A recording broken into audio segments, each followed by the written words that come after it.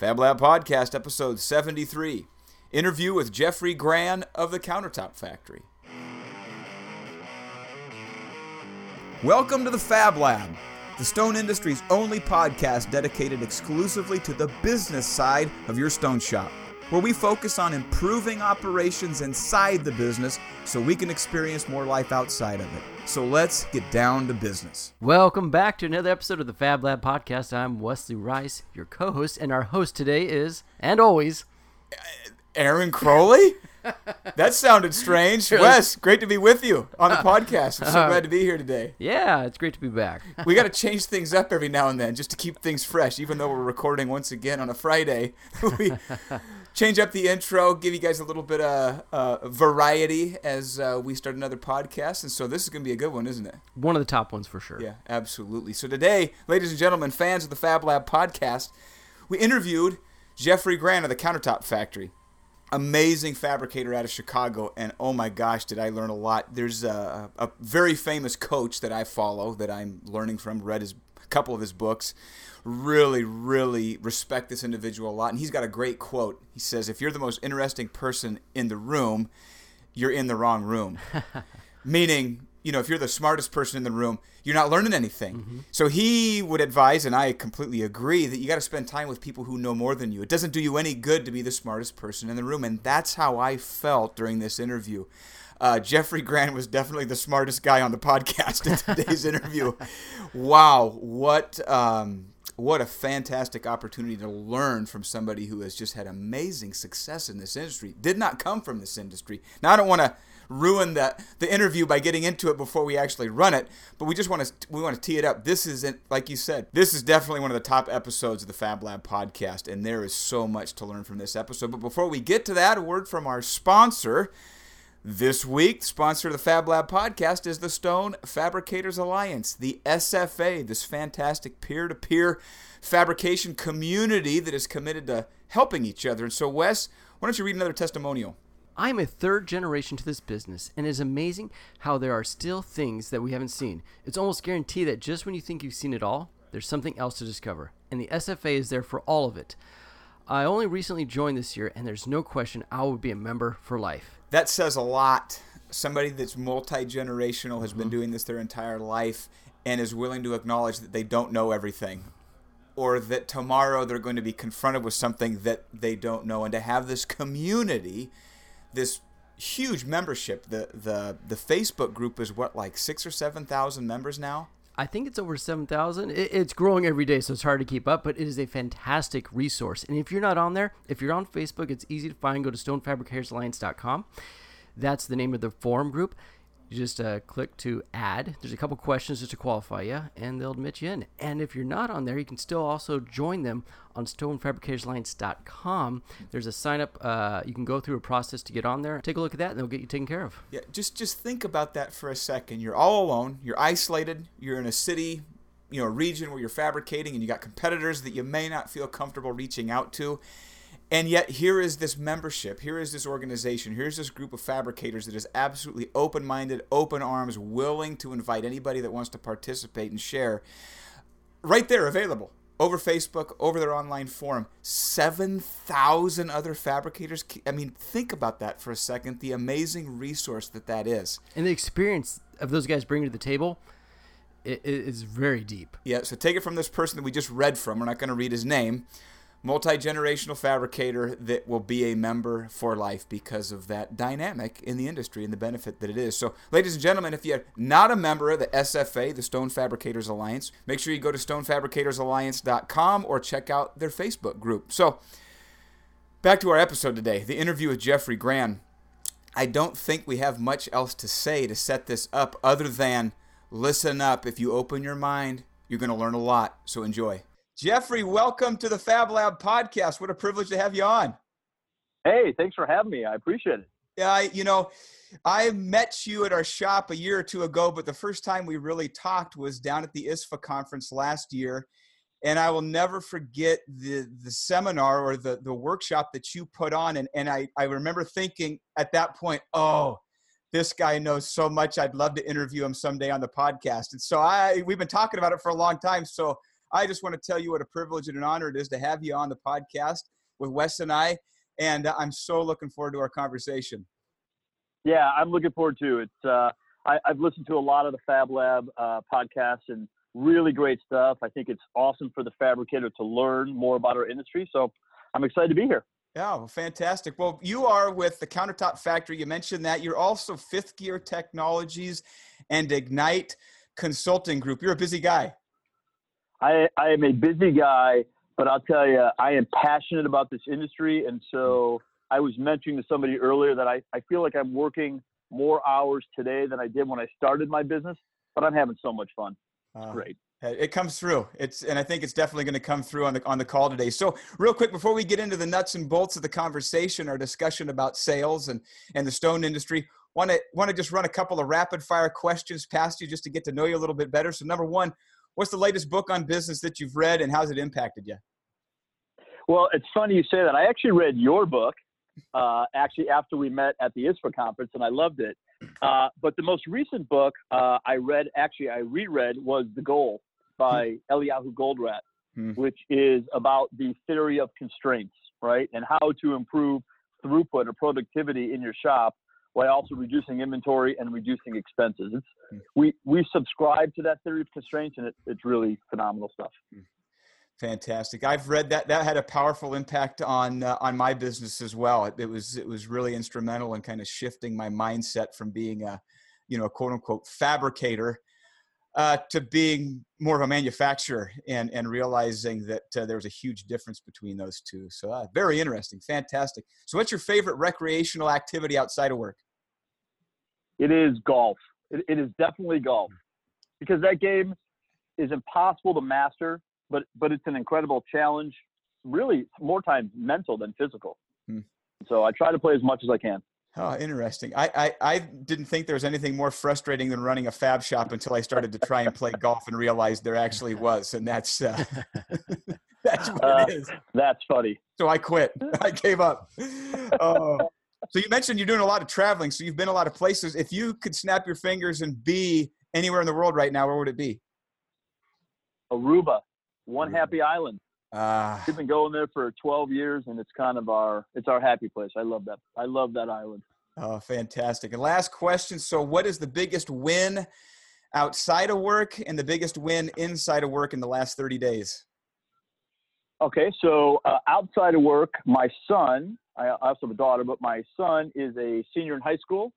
And a couple of weeks ago, he kind of pushed the button on what they call the Common App these days. You don't have to submit handwritten applications anymore. So he submitted his button, and the first 8 letters he got back from colleges were all acceptances.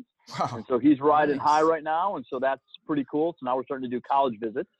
Wow. Which makes me feel old, although I'm not, but it makes me feel old.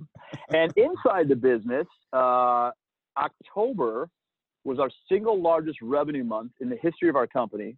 Wow. But more importantly, was our single largest profit month in our 14-plus year history. Huh. And so what that tells me is that my team, my company, is really doing all the right things to make this a great business. And so for that, pretty awesome.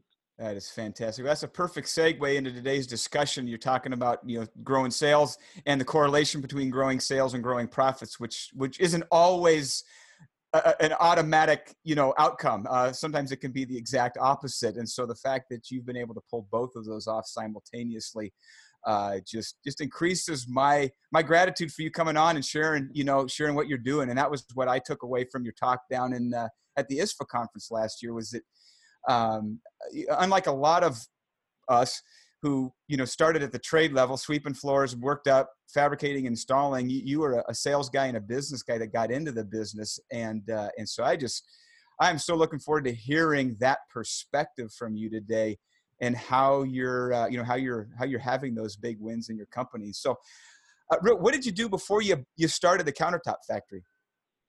Well, it was completely unrelated. So I was in the healthcare sector. I was a consultant working with large hospitals. And then ultimately, I started a medical supply business.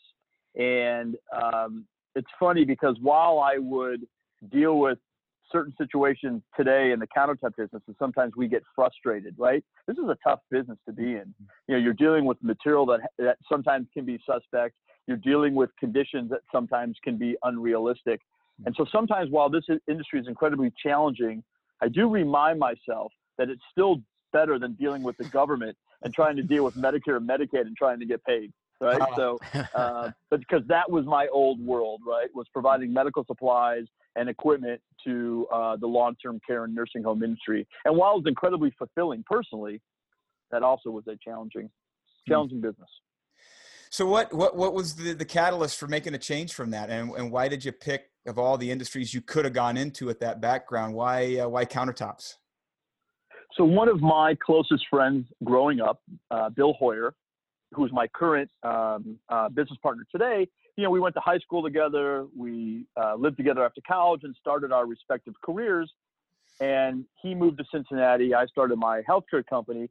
And we had always talked about at some point we'd get into business together. And the way we got into the countertop business was a little bit strange. We had a few friends in the industry. And when we were talking about that we wanted to start a new career, they said, hey, why don't you do countertops? Now, we didn't know anything about countertops, but we spent about a year analyzing the industry. And there were a few things that became really clear to us. One, man, there's a lot of fabricators. There's about 10,000 fabricators in the U.S. alone. And there needs to be a way to differentiate yourself. And I think a lot of fabricators don't do that. Two, the industry was very fragmented and industry experience is pretty local.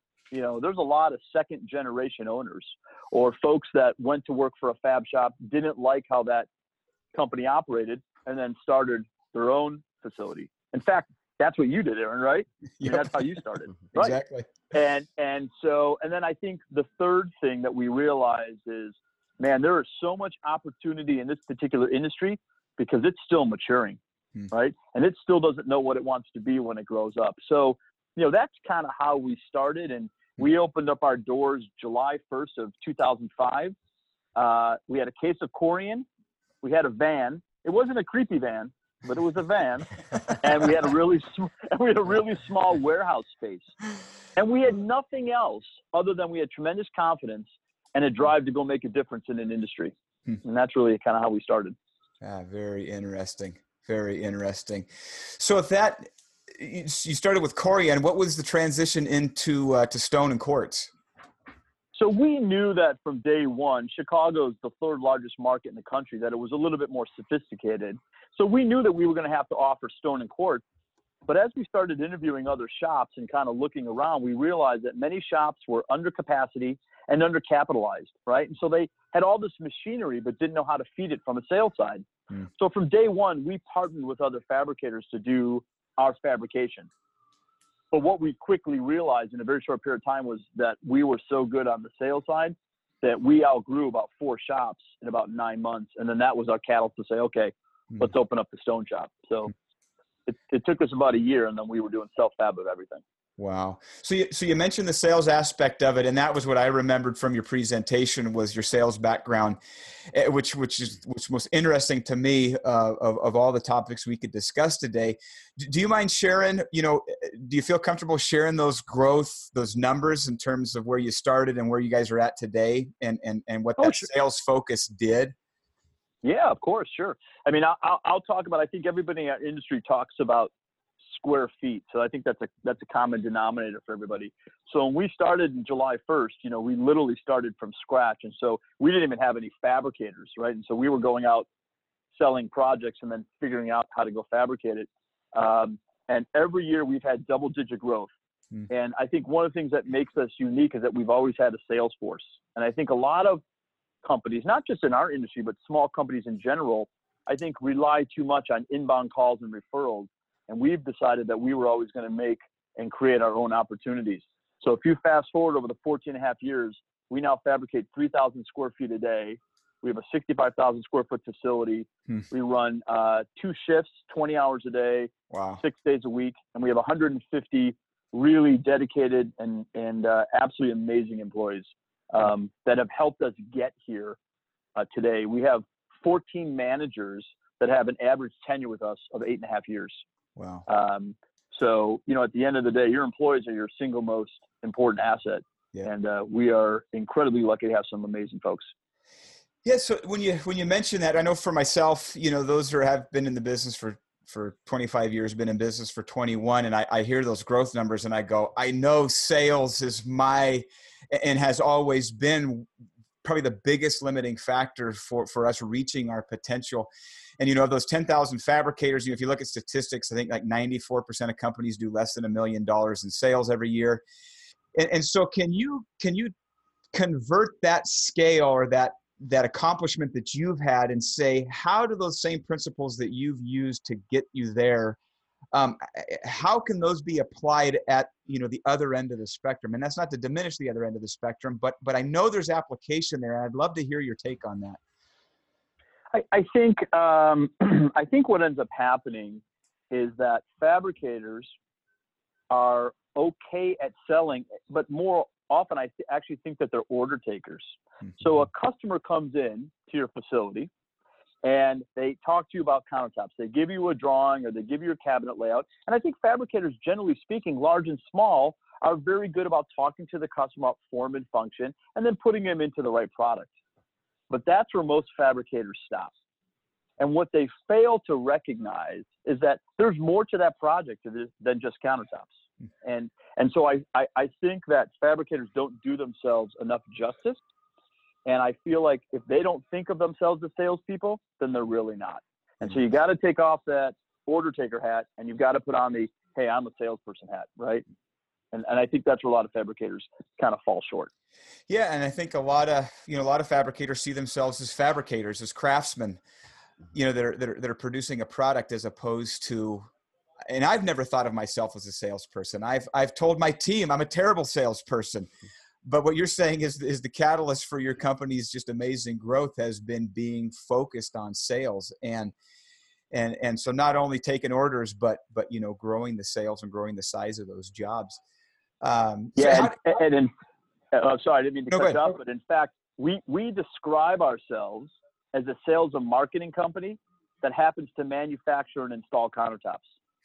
That is how we tell everybody. When somebody says, what do you do? I said, oh, I own a sales and marketing company, and here are the things that I do. We never talk about that we're a fabricator. It's such a different perspective. Completely different. Yeah. So audience of the Fab Lab podcast, take that in for a second. The way we view ourselves a lot of times completely shapes the decisions that we make, and in a lot of cases can limit, what we're capable of because we see ourselves in a particular light. I'm a fabricator. I'm a craftsman. But if you own a business and have a lease and have employees, you're a businessman, and a business is sustained by sales. And so I want to just let that sink in. When I look to you and I say, gosh, I've been doing this for 21 years. And it's not to compare, just to compare. We got different businesses, different locations, and different goals. But at the same time, there are fundamental ways of looking at the business that will have a big outcome on, or a big impact on the outcome. And so I'm trying to soak that up right now. We're a sales and marketing company that happens to make countertops is a very profound statement. How does that permeate the rest of the company? I mean, is it just salespeople that are selling? So we have a mentality here that everybody sells, and sometimes you are selling a physical product or item, but a lot of times you are selling the company, you're selling yourself, you're selling everything that we've put into this. So I think a lot of fabricators do themselves a disservice because they don't talk enough about all the training that they do, or all the safety compliance that they do, or all the equipment that they buy. And so when you're talking about selling to a customer, none of us win when we chase price down the rat hole. And so if there was one general comment that I can make to our industry, and that would be, you need to price appropriately, because there's so many fabricators that what they've done is they've created a job for themselves, but they aren't creating wealth for themselves. And those are two big different things. And in order to create wealth for yourself, which as a business owner, your number one goal is to make as much money as possible. Now, I don't want people to cringe when they listen to this podcast going, that's just a greedy sentiment. It isn't, because if you want to take care of your employees, which is by far and away your number one asset, you have to make money, right? Because how else are you going to afford to hire the right employees and pay them the right amount and have the right benefits, right? And then your second most important asset are your customers. Well, if you want to provide best-in-class service and best-in-class product to your customers, got to hire the right people, got to have the right facility, got to have the right operations, the right equipment. All those things cost money. Yep. And when we don't charge enough, right, you don't make enough, you can't do the right things. Yep. And I think I would say, at least at the local level, when you get a sense of what other people are charging, and you get a sense of what people's reputations are, and you talk to customers that have dealt with other companies, and they think that they're doing bad business. They think that and it isn't that, it's that to your point, they're not charging enough to deliver the service that the customer expects. It's math. And if you can't it's math. If you can't afford to service it and deliver, hey, you're doing yourself a terrible disservice. That's very interesting. You're a job versus creating wealth. Is there anything else that you can elaborate on that topic? Is it really? And that's what we really talk about here on the podcast. It's the business side of your stone shop, and so much focus is placed on the equipment in our industry, and this idea of being a fabrication company as opposed to focusing on the business, the sales, the finances, and ultimately the net income that you are generating. And so I'd love to hear more on that topic from you. Sure. Well, look, there is this phrase that says, try not to work in your business, try to work on your business. Mm-hmm. One of the disadvantages that people thought that I and my business partner had when we started this company was that we didn't have any fabrication experience. The reality is, I feel like that's been the biggest positive impact for us, because I've never had the idea or the inclination to go in the back and work on a machine, or go in the back and fabricate a top, or go and install porcelain shower walls in my house, primarily because I don't have the talent to do that. But what I am classically trained in, right, is I'm a classically trained sales and marketing expert. I happen to have a very strong operational background, and I get finance.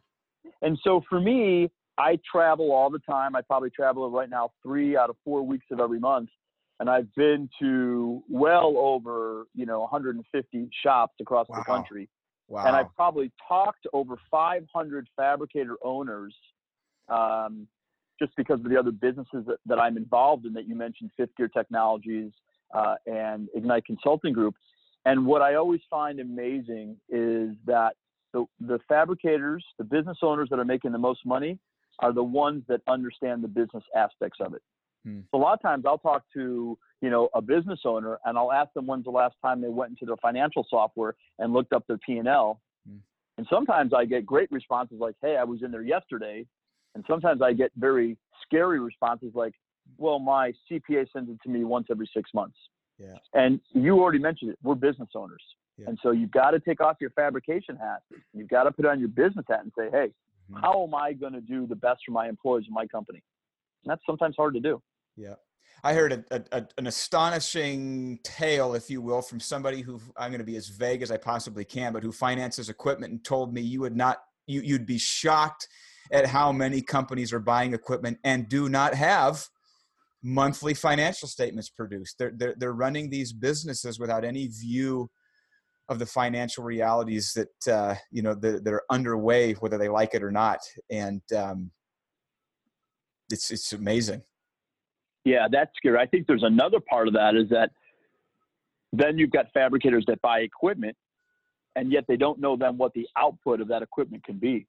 So it's one thing to go ahead and make an investment in the business. I applaud that. I think that's terrific.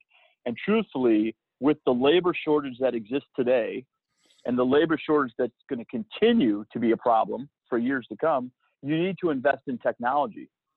But then you need to understand what that technology can do for you, right? So if you go ahead and you get a CNC because you were doing everything by hand, and then you didn't either, right, condense your labor staff or reappropriate people to other areas, then all you did was add an expensive piece of machinery and more money. Yep. So you've got to make everything work for you. Yeah. We were talking a little bit about having fabricators make more money and not trying to race to the bottom. A hot topic for all of us over the past 18 months was this whole tariff on Chinese quartz. And I think there's still a lot of fabricators that still aren't quite sure what happened. And so if I can just take a moment. Yeah, absolutely. 52%. All right. So 52% of the quartz that was coming into the United States was manufactured in China. Okay. And quartz obviously has had a massive rise in popularity right? Not only in the United States, but across the world. I mean, I know my business alone, where I used to cut maybe 20% quartz, I'm now cutting 70% quartz. Wow. Okay. But what happened is that this Chinese quartz started infiltrating the United States, and it came in at low cost. And while that's great, and if a fabricator or a business owner would have said, hey, instead of paying $15 a square foot, I'm now going to pay $8, but I'm still going to charge the amount that I was when I was paying $15, then we call that margin grab. That's a positive thing. You just made more money. Right. Unfortunately, what happened, because we have a lot of fabricators that maybe aren't as well versed on the business side of things, they went ahead and they bought material costs at a lower price and then lowered their price to their customer. And while their gross profit percentage may have been higher, you can't pay your bills or your employees on a percentage. You need real dollars. And so the actual dollars that they made was less. Right. So it actually was bad for our industry. And so it's really interesting to see what's happening and what will continue to happen. There are some more tariffs potentially on the table right now with India and Turkey. We're going to start hearing some information about that in November. So another reason to really keep healthy margins.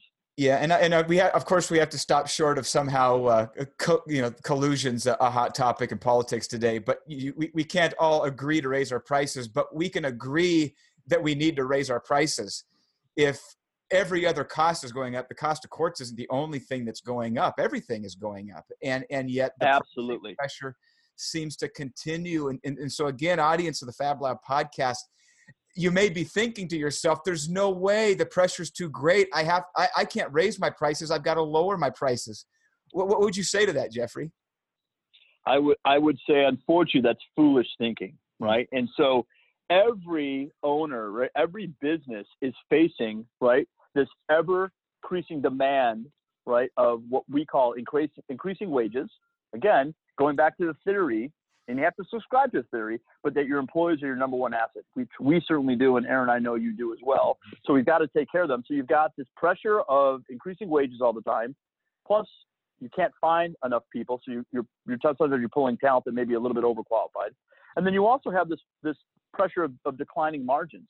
And you have to fight that. And you have to make sure that you understand the value that you're providing. If you're just a commodity shop, if you're just providing, rectangles and squares with an eased edge and you're not providing any other value, then it's hard to sell on price. Mm-hmm. But the consumer, when they're purchasing, right, really focuses on three things. One is the quality of the product. Two is the quality of the service before, during, and after the sale. And then the third item is price. But you can only get best in class in two out of those three. So as a fabricator, if you can provide high quality products, and if you can provide phenomenal, or what we call world-class customer service, then you've kind of taken price out of the equation because customers will pay for that. Mm-hmm. For example, Aaron, do you order anything on Amazon? Yeah, and it's not just me, it's my wife, and I think all my kids are on there too. I see the statement. And so give me the main reason why you order on Amazon? It's convenience. It's convenience. Yep. Amazon has made it easy for you to buy for them. And you know what doesn't really play into a factor anymore is price.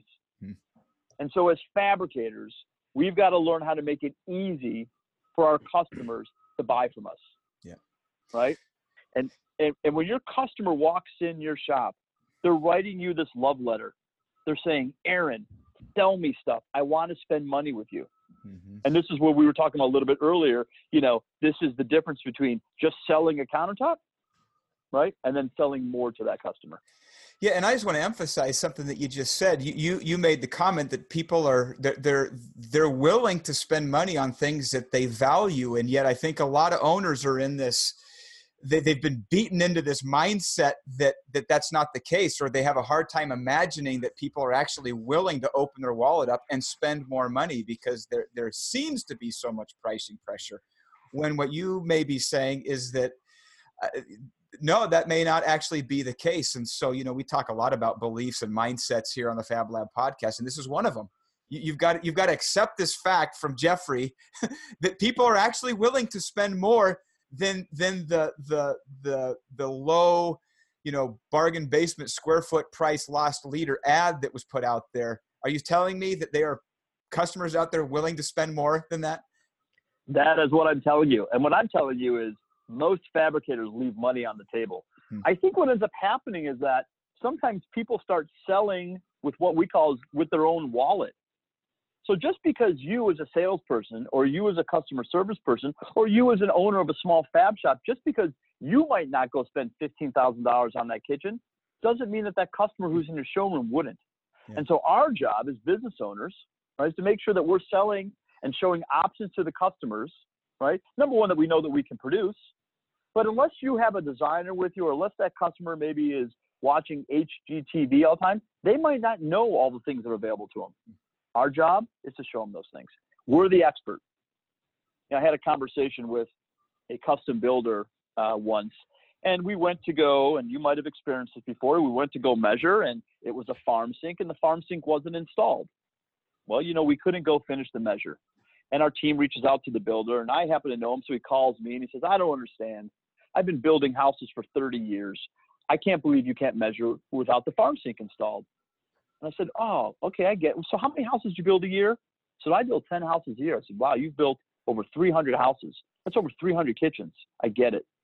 I do 11,000 kitchens a year. And so I just want you to know that you need to trust me that I know what I'm doing. I'm the expert of the countertop guy. And when it comes to building the house, you're the absolute expert. And at that point, he said, you know what? You're right. I apologize for bothering your time. I'll make sure it's installed. And I think customers want to deal with experts, right? Customers want to know that we know what we're doing. And when you can establish that from the get-go, then they're going to open up their wallets and they're going to buy from you. And that's not saying that we want to sell them things that they shouldn't get, but we want to sell them things that they need to make their investment. Countertops are investment. Those countertops will last longer, right, than that customer truthfully will probably own that house if they want them to be. Right. But we need to make sure that we're selling them options and upgrades, right, to protect that investment.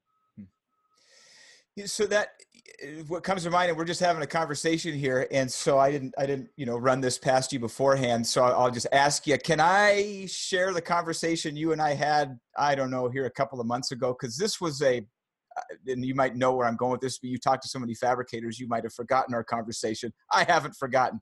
So do I have your permission to share that? Absolutely. Okay.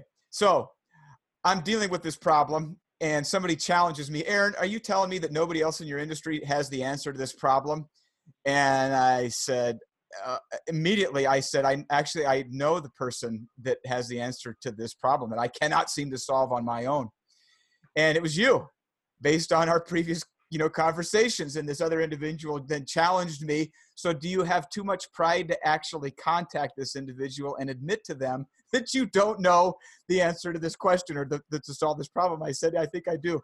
Anyway, so to this point that you're starting to make here, the add-ons and the additional, when you described the math of where I think you're going with this, it was one of the most astonishing revelations to me that I have experienced. And so I wanted to just kind of tee that up as we're talking about, we're talking a lot about sales, getting the customer in there, closing the sale, doing the rectangles, and then moving on.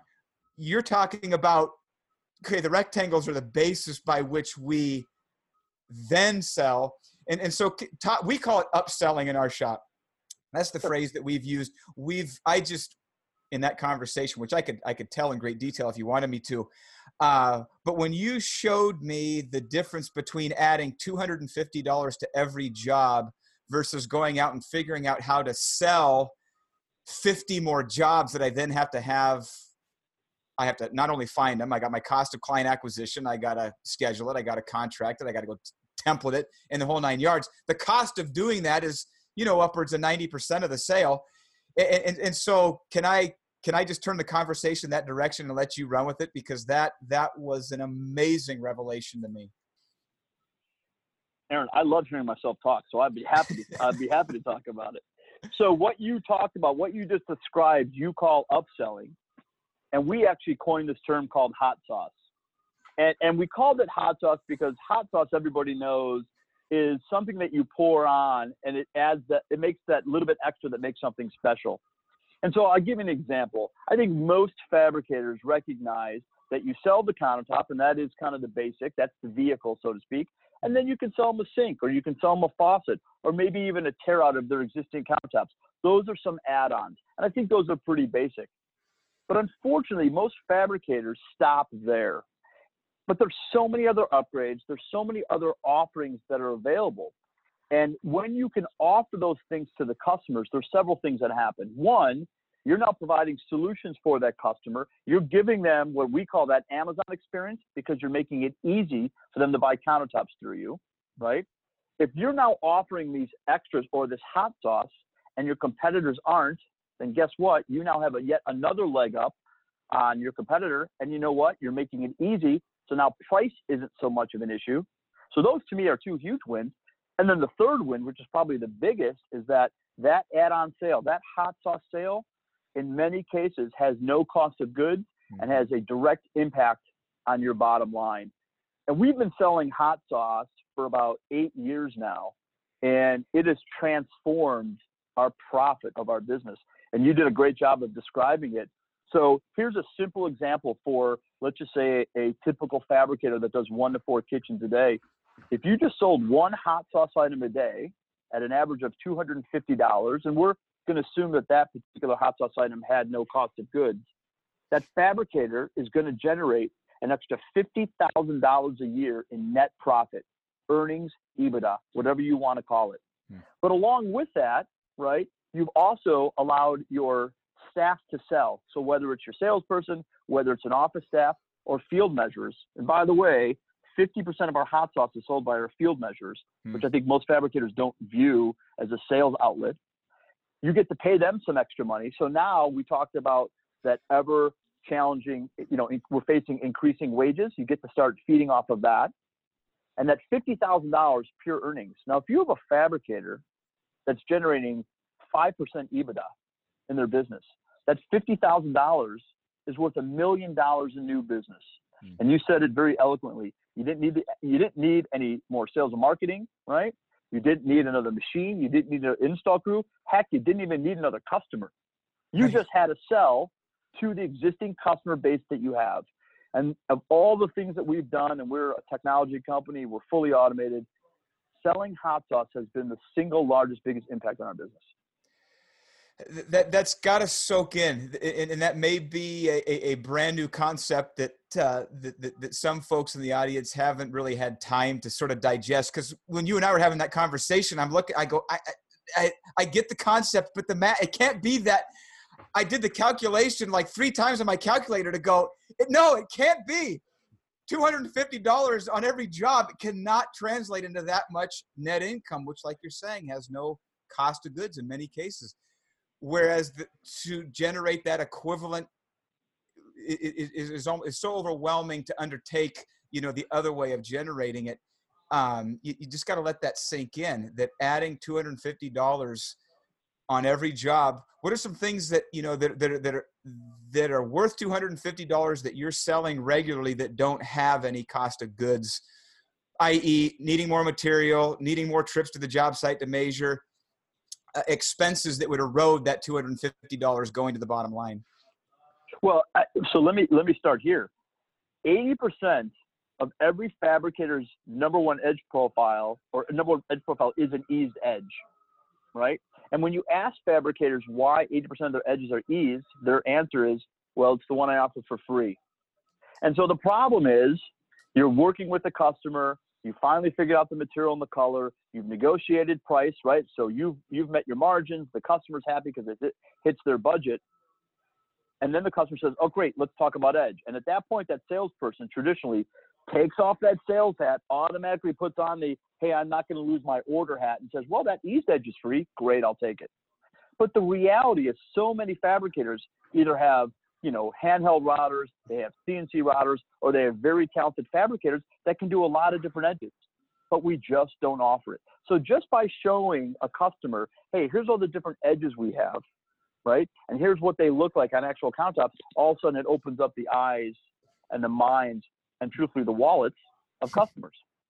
But to give you a specific example, we did this analysis and we figured out that 50% of our service calls typically after 2+ years of a customer having their countertops installed, is us going back out and fixing chips in the sink cutout. Huh.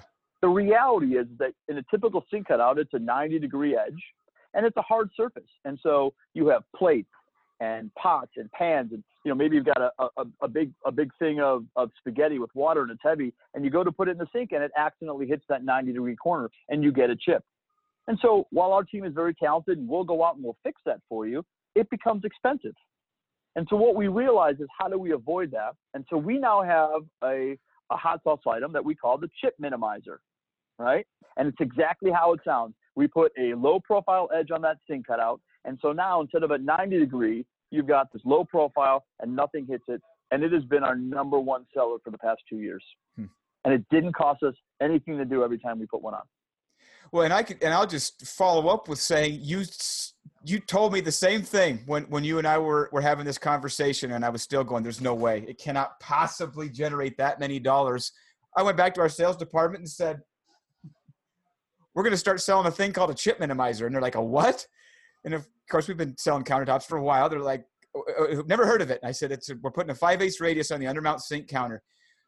Before we even had a sample in the showroom, before our staff even really had seen one, they'd heard indirectly we're going to start selling this thing called a chip minimizer just to see if what Jeffrey's saying is true. We had sold and contracted a couple of them, and then our production manager was going, what's a chip minimizer? It's on the work order. It's already paid for. It was amazing. So I just want to validate everything that you said. I took what you said at face value. I implemented it immediately, and exactly what you're saying is true. In fact, I think that's just the tip of the iceberg, Bill. It's not just because it makes practical sense. I think what you're saying generally is absolutely true. Why stop with the chip minimizer? Right. No, that's exactly right. And in fact, this has been so successful for us, and we realized that other fabricators needed help. So we actually built a software. It's the hot sauce selling software. And what it does is it allows fabricators to see all the different offerings that are available. And it's all the content and all the pictures, and customers can kind of scroll through and put things in the shopping cart. So you make it enjoyable. It keeps all the offerings front and center, right, for all your staff. So they're always reminded to talk about it. And it's customizable, because what fabricator might do in Portland is going to be different than somebody does in Chicago, which will be different than somebody does in the East Coast. And so, it's been a huge win for us. This industry is tough. I mean, let's just be honest. We're dealing with material and site conditions and all things we talked about, and fabrication, delivery, and install, and it's hard to make that money. And so we have to find other ways, right, to grow that bottom line. Yeah. Top line is for ego. Bottom line is where you pay your bills. Yeah, and I just want to touch on something you just said at the beginning, and you reinforced it here, talking about how many different people are able to reinforce this. It's not just your salespeople who are selling. Now it's everybody. It's everybody that has interaction with that client has the opportunity and the potential to actually affect that net income. Screw the top line. It's all about the bottom line. Gosh, if you're you have a receptionist in the counter that doesn't consider herself a salesperson, who's sitting there waiting for a salesperson to come, that person could very well be showing hot sauce, what you call hot sauce, we call upsales items. The measure up technician, the guy doing the layout when the customer comes in to view their slabs. If you have that mentality that everybody actually is a salesperson, you've multiplied. You've multiplied. And I'll tell you, Aaron, I think one of the things that we do and what we suggest when we talk to fabricators about selling hot sauce is, as owners and managers, we're always asking our employees to do things, right? Like, hey, I need you to do this, or hey, can you do that for me? And the reality is our employees do it because they're awesome people. And I think everybody in their job description says, hey, here are the things they're responsible for. Oh, and anything else that the owner says, right? So they do it. What's really cool about hot sauce is, if everybody has this, a sales mentality, is, hey, if you go ahead and sell this chip minimizer or this edge upgrade or any of the other 48 things that we offer, guess what? I'm going to pay you for it. So every time you sell a chip minimizer, I'm going to pay you $25. So our measure techs, they all sell about one a day. Well, one a day at $25 a day is $6,600 a year in just a commission by doing their job and talking about some extra things. So they're happy. the company's happy, and the customer's happy because they got something else to protect or to add on to their investment. It's one of those truly win-win-win scenarios. Yeah, and that begins to kind of fill in the blanks in terms of how your company has achieved the kind of results that it's achieved. When you're engaging, we talked about this before on the podcast, you know, a lot of owners perceive that their employees don't have an ownership mentality, or why don't my employees think like me? Well, you've never given them the opportunity. You've never shared your thoughts about what an owner, you know, how an owner thinks, or what it is you're thinking, or what it is you expect from them. And what you're saying is that you've got a whole bunch of people in your enterprise that are thinking like owners. And how different would a business be if half the people had that in their mind and understood the opportunity and the potential there? It says so much about the business side of you know, your operation, or what's possible in a stone shop. Yeah, absolutely. And I think it all stems from, we always like to say that the fish rots from the head down, meaning that ownership and management has to set the tone for the company. And you've got to start with understanding your metrics, right? So you might be a great fabricator, or what we call technician. You can make a great countertop, but if you own that shop, you need to be the owner. And then you need to go hire great people and then let them be great. And I think what a lot of owners do is they hire great people, and then they kind of put their thumb on them and micromanage them to mediocrity. And, you know, there's this phrase that says people don't leave bad companies, they leave bad managers. And I think that's true. And I think the challenge with small companies, and if we're just talking about fabricators, for example, a lot of times that owner, right, is the guy that's also managing every single department. And if he doesn't know his metrics, if he doesn't understand what right looks like, you know, if you go in to many employees and you say, hey, how was your day today? Did you do a good job? Most employees are going to say, well, I didn't get yelled at today, so yeah, it was a good day. The reality is, did they really have a good day in the eyes of the owner? You know, if they were supposed to polish or finish or cut 150 square feet, did they do that? And if there's three guys and one guy did 150 square feet and one guy did 100 and one guy did 50 square feet, well, they all can't think that they did a good job.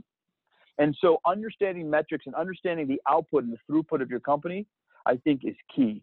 Once owners understand that, right, then adding things like hot sauce and having an everybody sells mentality has a massive impact on a company.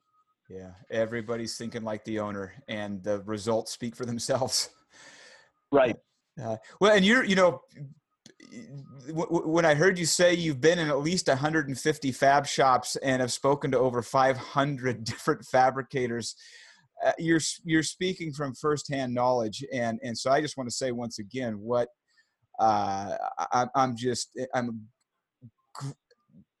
at a loss for words. I guess I'm stumbling over myself. I just want you to know how much I appreciate what you've shared so openly and so willingly, you know, with the audience of the Fab Lab podcast, and more specifically with Wes and I. You know, we're in this boat too. We got a fab shop where, you know, it is a hard business. It's a tough business. And so every time we have the opportunity to learn from somebody who's been there, and then not only has proven that it can be done, is willing to, you know, open up the books, pull back the curtain and actually share so that we can benefit from it.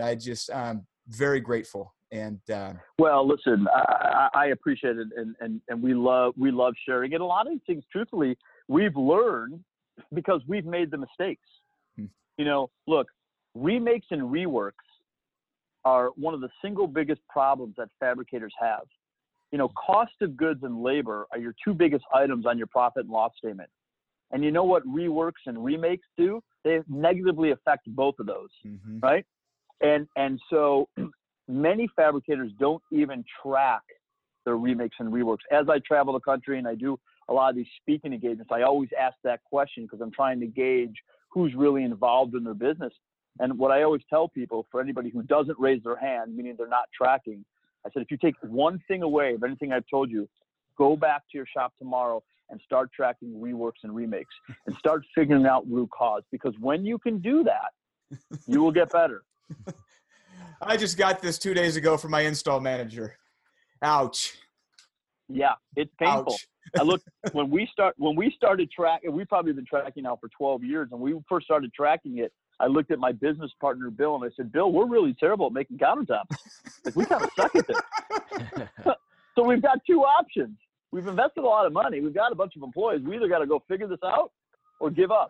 Well, give up's not in our vocabulary. So we went to go figure it out. And it takes a lot of work. It takes a lot of dedication. But, you know, if it's important to me, then it becomes important to my employees. And so people will respect what you inspect, which is kind of one of my favorite phrases. Yeah. And I'll be totally honest with you. You know, for us, one of the challenges that we had was first-time quality leaving the shop. You know, when you bid a job, you only bid it to measure it once, to fabricate it once, to install it once. And so for me, it needed to leave the shop 100%. We weren't great at that. So we started creating some sort of quality control program that had to have accountability. And we ended up building a software called Speed Label that did all of that. So every single piece has a picture of the actual part with dimensions. We actually have it tied into Moreware, which is, we're a big supporter of Moreware and a user. So all the information populates onto the label. And that label now is on every single piece. And at every station, we've got one of our employees quality controlling, checking dimensions, checking sync cutouts, and signing their name to it. And I'm telling you, our first-time quality is at an all-time high right now. It's been a game changer for us. Wow, that is fantastic. Well, before we start wrapping things up, you know, again, I'm astonished at that, to think what it would take, the investment that you've made to go visit 150 fab shops and to take the time to talk to 500 fabricators. I just want to give you the opportunity. What else do you think the average fabricator needs to hear in terms of running their business better, more effectively than may be the case right now? I think the single biggest challenge I think that owners have is when I talk to them about some of the operational things that they're doing, and I say, well, why are we doing it this way? You should, you know, here's a proven way of doing things. And they say, well, we've tried that, but my employees just won't listen. Huh. And I take offense to that as a business owner, because your employees rely on you to be great. They rely on you to manage and own a profitable business. So if you are doing things that your employees really aren't following through, then you need to sit down with them and find out what their constraints are, what their challenges is. Because maybe they have some really good feedback, but then you need to work through that, and then you all have to work together as a team. And I feel like there's too many times where ownership and management are talking at their employees and not talking with their employees. Because your employees on the front line, your employees in the shop, they're going to give you a great feedback. Yep. They may not know how to solve the problems, but they certainly know ways to help with the solutions. And I think fabricators and owners need to do a better job of that. Yeah, very well. They're the closest to the problem, and very often their input's not invited. And but I think more, who wouldn't be willing to offer their input if it was asked? That's exactly correct. And I think your employees are starving for that. I think they want every one of your employees, right? My employees every day come in and they want to do a good job. Yes. They don't want. I'm pounding the desk. I'm pounding the desk. Can you hear it? Yeah, they don't walk in going, man, I'm really going to screw some things up today. They want to come in and go, man, I want to do some great things. Yep. But do they know what it looks like? Do they know what right looks like? Yes. You know, sometimes I go into fab shops, right, and I see the disconnect. And I go to the owner. I said, you know, you've got 3 guys here hand polishing. And I said, you know, if I ask these guys to fix a chip, and I asked them each independently, I think I'd get 3 different responses back. One guy is going to say, well, Jeff said fix the chip. That means he wants it perfect. At every angle with a light, he can't see it. The second guy might think, all right, I need to fix that chip. And what Jeff really means is I need to go find that little piece that came out, and I'll just kind of glue it back in. And the third guy just says, Jeff just wants smooth. I'm just going to fill it in with color Dakimi. And so the problem is now the owner gets upset with that. But the reality is we haven't probably provided the right training. Right? Yep. So I think that's a problem. My only other one comment, and this is really more of an operational side that I would really urge and encourage every fabricator to take incredibly seriously, is there is a problem right now with silica and with silicosis, and it is now coming to the United States. And so while you don't have to be an automated shop, you must be fabricating wet. Yep. And there are no more options anymore. And because there are now proven cases where this can be challenging. And so I would ask, if you don't know how to go do that, reach out to local authorities. You can reach out to OSHA. There are plenty of industry experts out there. If you're a member of the Natural Stone Institute, They have a lot of great information on there, but I would urge you to start focusing on that as a company. That is that article by NPR. Nell, what's her name, Wes? We've reached out to. We've actually tried to contact her to interview her on the podcast because that is such a. It is so important that message gets out, because a couple of years ago, and I know we're kind of going off of the sales topic here, but you brought it up. The Slippery Rock Gazette asked me to write some articles on that, and so I reached out to OSHA, had them come in, and so I began to kind of. Your mic came undone. Okay, how's that?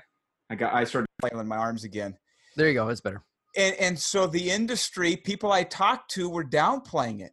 They were saying, no, this is a masonry industry problem. This is a sandblasting industry problem. Countertops have just got lumped into it. But this article is very explicit. They have traced actual deaths from silicosis to countertop fabrication, and more specifically to the quartz, because it's so much higher in silica content. So I absolutely agree with you 100%. This is no longer. What do you foresee from your perspective? How does this play out? Actually, what I think is going to happen, I think there's several positives that are going to come out of this. Number one, it's going to force fabricators that aren't following the current OSHA laws. It's going to force them to get in line. I think you're going to see a little bit of a shrinking of the industry.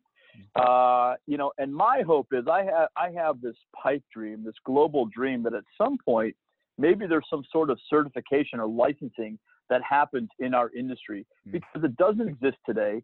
And the cost of entry to get into this industry, truthfully, is really low. I mean, you could have a pickup truck and a grinder, and you could call yourself a fabricator, but we know that there's challenges that come with that. So, I think as the industry continues to mature over the next 24 months, you might see a little bit of a shrinking, which, again, if we go back to selling, for what our value is, less fabricators, but more sophisticated fabricators might allow all of us to sell at a little bit higher price, make more margin, and continue to do the right things and create wealth for ourselves. And create wealth. Like you said, it's not a greedy position. It's a reality position to be in business. And that's fascinating. Well, let's start winding this down. This has been such an informative, such a thorough conversation on this topic. I just want to recap really quick. Fellow fabricators, stone shop owners, we have heard, I don't know what you would charge to go and consult with somebody to tell them this, but the value that you've shared is extraordinary. So I just want to recap here. Number one, whether we like it or not, we have to see ourselves as salespeople. If you own a stone shop, you're not a fabricator. You're a manufacturer. You're a sales organization. You are a business. And that requires of you dealing with, frankly, the issues that you've talked about today, Jeffrey. So that's number one. We got to see ourselves how we are. Our mindset may have to change. We got to get out of this old school way of, I'm just a fabricator. No, you're a sales organization. You're a business, and you're a manufacturing company. Number two, we got to believe that there is actual margin available, that customers are willing to pay more for the things that they value.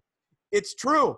If you don't believe it's true, you're not going to take advantage of the principle that Jeffrey has shared here, offering additional service and products that have low cost of goods but high impact on the bottom line. So you got to start believing that customers will open their wallet if you're willing to show them things that they might consider valuable with their project. And number three, we have got to be aware of the reality of silicosis, the danger, the risk that it poses to our employees, and not ignore it, not downplay it, not hope that it goes away.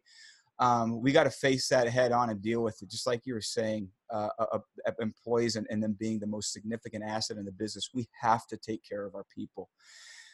So fellow fabricators, I hope you have enjoyed this interview, this conversation. Really, we've just sat back and listened to this icon of the industry, Jeffrey Grand, with so many different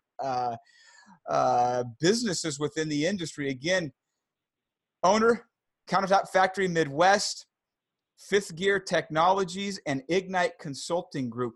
Jeffrey, how do people get in touch with you if they'd like to learn more about you, your company, and the things that you're doing right now for the industry? So anybody can reach me at ggran@tcfmidwest.com. If folks are interested in improving their bottom line immediately, they can go to our website, hotsauceyourtops.com. and we can set up a demo and show you how to start using and selling hot sauce to your existing customers. Fantastic. Jeffrey, thank you so much for taking time out here in your travel schedule. This is significant that you would take time to be with us. And so I just want to say on behalf of the Fab Lab podcast and the audience, thank you for this opportunity to talk with you today. Hey, I love it. And I wouldn't miss this for the world. And you guys are the best. Keep up the great work. This is pretty amazing stuff. Stay warm in Chicago, and I hope you get to Aruba soon. All right. I love it. Take care, guys. Bye-bye. Well, that wraps up the interview with Jeffrey Gran, Wes. That was something. Wow, I really enjoyed that. I really liked sitting there and just listening to what he had to say. Yeah. And being the producer of the Fab Lab podcast, I go through and edit this.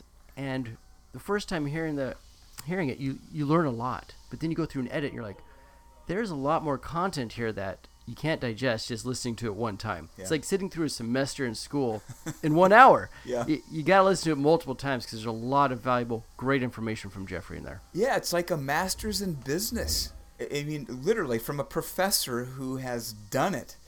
And so, ladies and gentlemen, this clearly, the value of what he just shared is in the thousands of dollars. And so, Wes, to your point about going back and re-listening to it and having some time to digest it and then revisiting it again, those principles, those last 3 points that were reviewed at the end of the episode, or at the end of the interview, rather, are significant transformational truths about the business. And so, ladies and gentlemen, this is evergreen content, as they say in the podcast world. Listen to it again. Listen to it again. This is just meat and potatoes that will impact and in some cases transform your business. So, man, yeah, I consider that a major privilege to have that conversation. I learned a lot. I will be listening to it again, and I'll be sharing it. Yep. I think there's a lot. I find it very valuable, and I know a lot of other people I work with will find it useful as well. Yeah, and so I didn't even mention this to you while we were getting ready to prepare to record this, but in talking to the sales manager today, they've started implementing this very same principle that came from a conversation I had with Jeffrey prior to us doing this interview, which was why we decided to do the interview. And we are absolutely killing it. We are adding significant dollars to jobs that previously was just slipping through our fingers. It works. I'm here to tell you real time, fellow fabricators, Wes, it works. People will pay more for that which they value as long as they understand it's available to them. Mm-hmm. So, ladies and gentlemen, man, listen to this again and know that this is stuff that's going to work and impact your business. Beyond that, make sure you visit AaronCrowley.com. Now, again, we didn't talk about this before we interviewed Jeffrey. He mentioned the book, The Goal. If you go to AaronCrowley.com, scroll to the bottom page, you will see the top 3 business books that impacted me as a business owner. The E-Myth, The Toyota Way, and, as you might guess, The Goal by Eliyahu Goldratt. You can actually read my summary of that book, and you can also buy a copy of it through AaronCrowley.com. And while you're there, you can also check out Less Chaos, More Cash. It's also available at AaronCrowley.com. So, ladies and gentlemen, fellow fabricators, fans of the Fab Lab podcast, Wes, what a privilege it's been to be together with you all again. I hope you've enjoyed this episode of the Fab Lab podcast, and I hope that you'll tune in next week for another episode. Until then, happy fabricating. Boom. And I just have one comment. Wes, you're way too talkative.